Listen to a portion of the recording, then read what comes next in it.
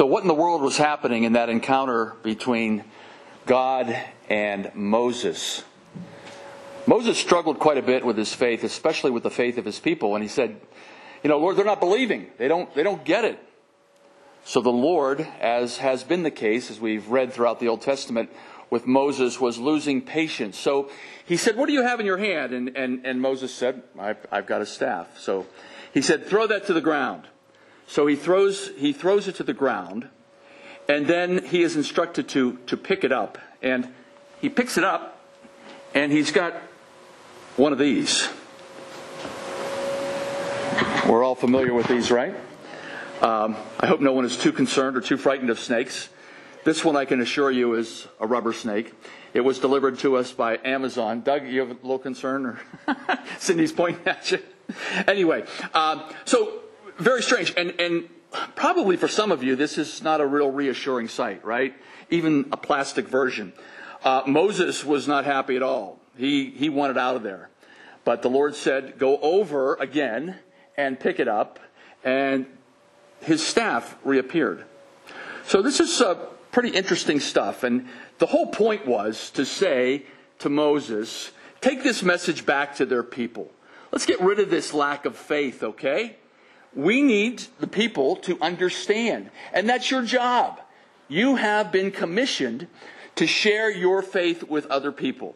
So go out there and do it. So Jesus literally scared the bejeebers out of Moses with this snake, which, of course, at that time was live. So that raises the question for us today here in 2021. How often should we talk about our faith? Should we do it once a year or quarterly? Maybe even once a month? How about even once a week? Theoretically, every message that comes to you from the pulpit should have something to do with faith. But every once in a while, it should be directed and zeroed in exclusively on our faith. So today is one of those days, and hopefully I tried to look at where everyone was. Hopefully everyone can see this. Let me move the flowers for the moment. What's that? On the altar? Okay.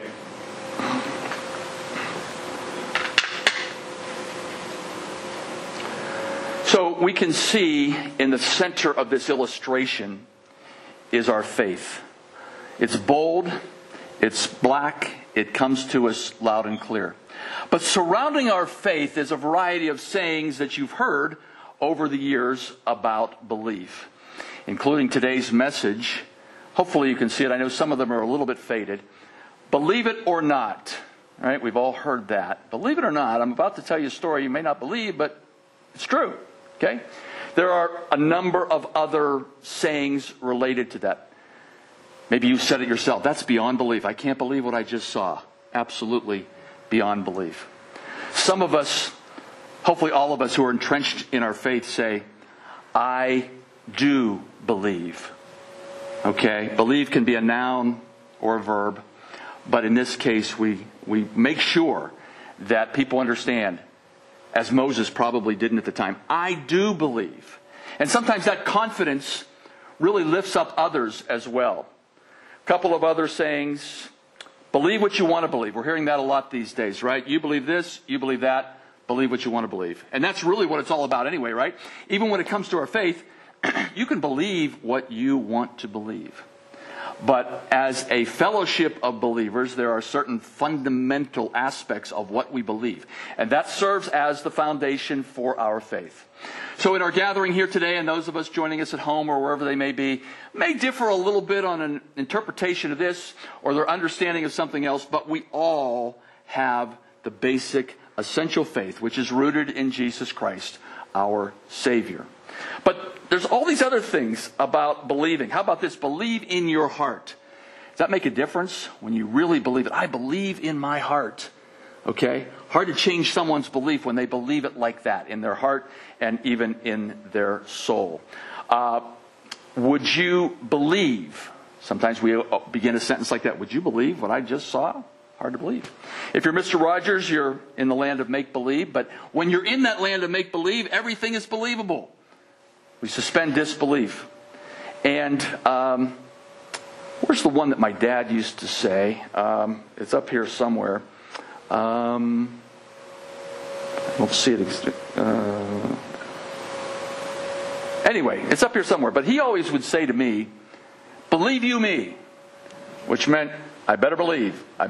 He's speaking the gospel right now, and I better listen to what he has to say. So I bring all of this to your attention because I want to look at the antithesis of faith for a little bit this morning, that being what we call atheism or non-belief. An op-ed piece, an opinion piece in the New York Times caught my attention a couple of weeks ago, and it was about faith. And it struck me as strange because the New York Times, which is the bastion of journalistic integrity, and they only print the truth, or so they say, that they would put in an article about faith sort of struck me as a little bit strange. It was an op-ed piece, and it was called A Guide to Faith.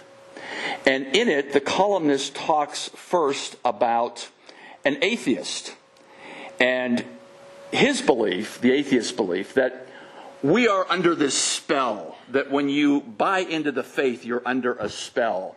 And therefore, you can't really think clearly on your own. You can't think critically. You can't see what is right in front of you. But the author, the columnist here says, oh, maybe it's quite the opposite. Maybe it's the atheist that has the bias.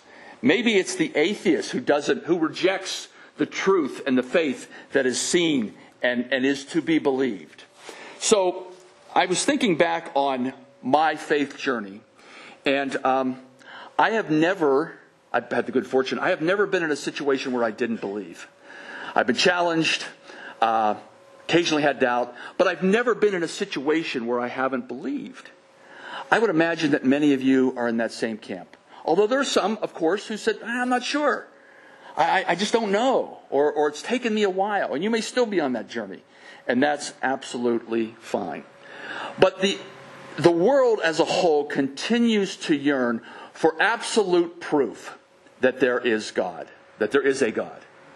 Absolute proof. Well, those of us who believe can cite works from the gospel. We can cite things that have happened in the past, and we can say, there's no doubt in my mind, that's proof.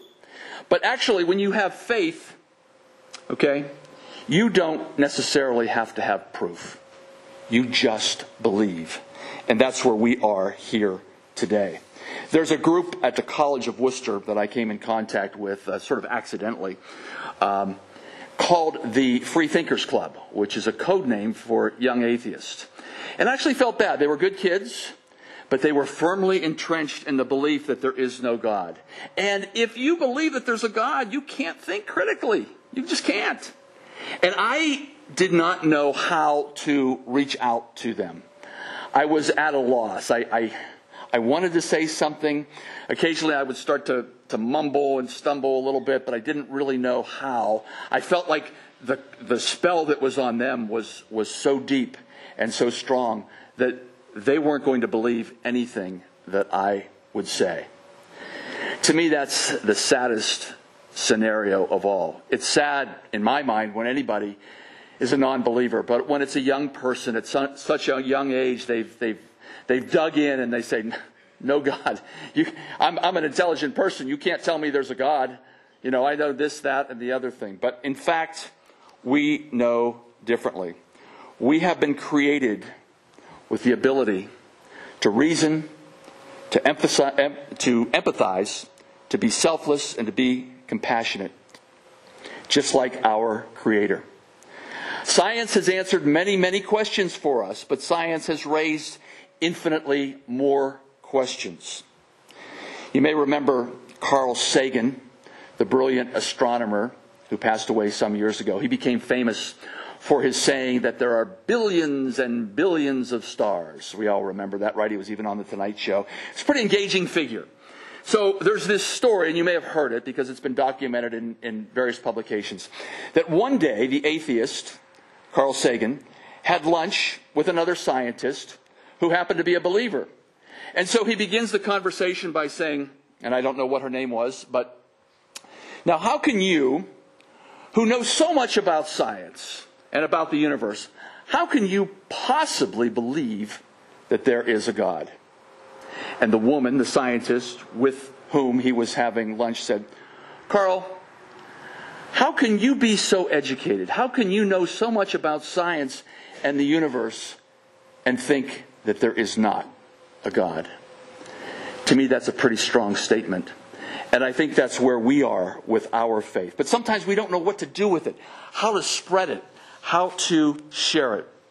Belief is indeed not just in the mind, but in the heart and in the soul of the believer.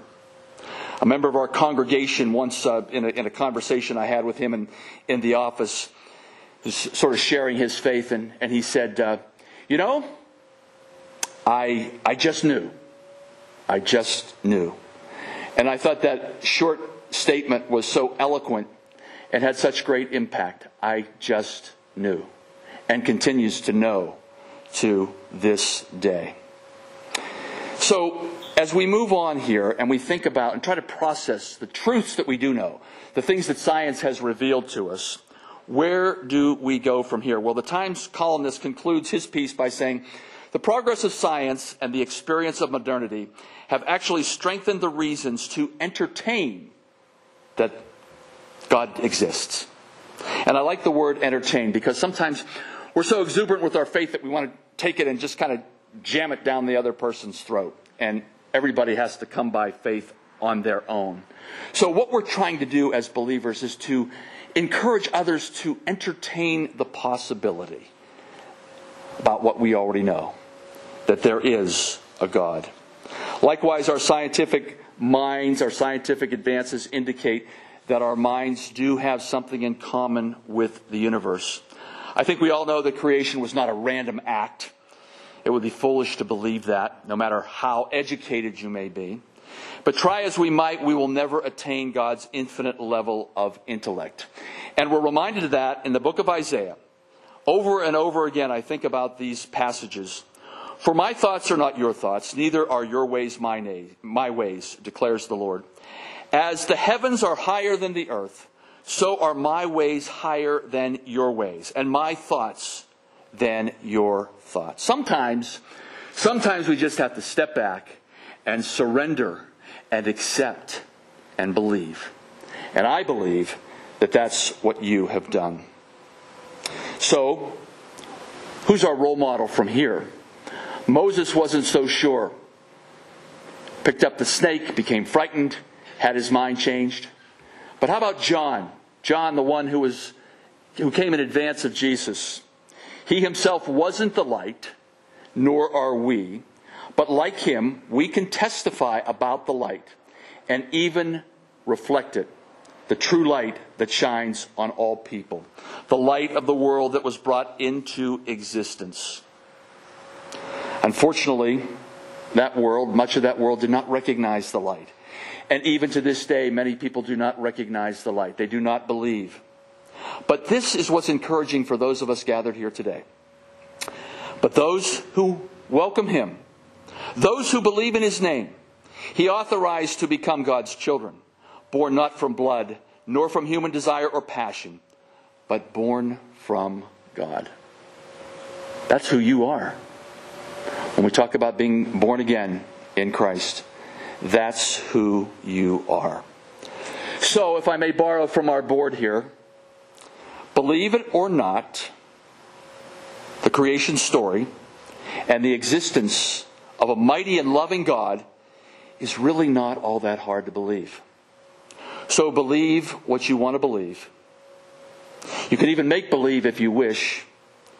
But believe you me, as my father used to say, I do believe in my heart and in my soul that God is Lord of all. And I believe that you do too. So, as we prepare to move out into the world, let us spread the word so that others may finally hear, see, and believe. Let us pray. Heavenly Father, you have given us the eyes to see, the ears to hear, and the heart to believe. Help us to restore and renew our faith so that we may serve you as ambassadors and share the good news with everyone we encounter. This we pray with great anticipation today and always. Amen.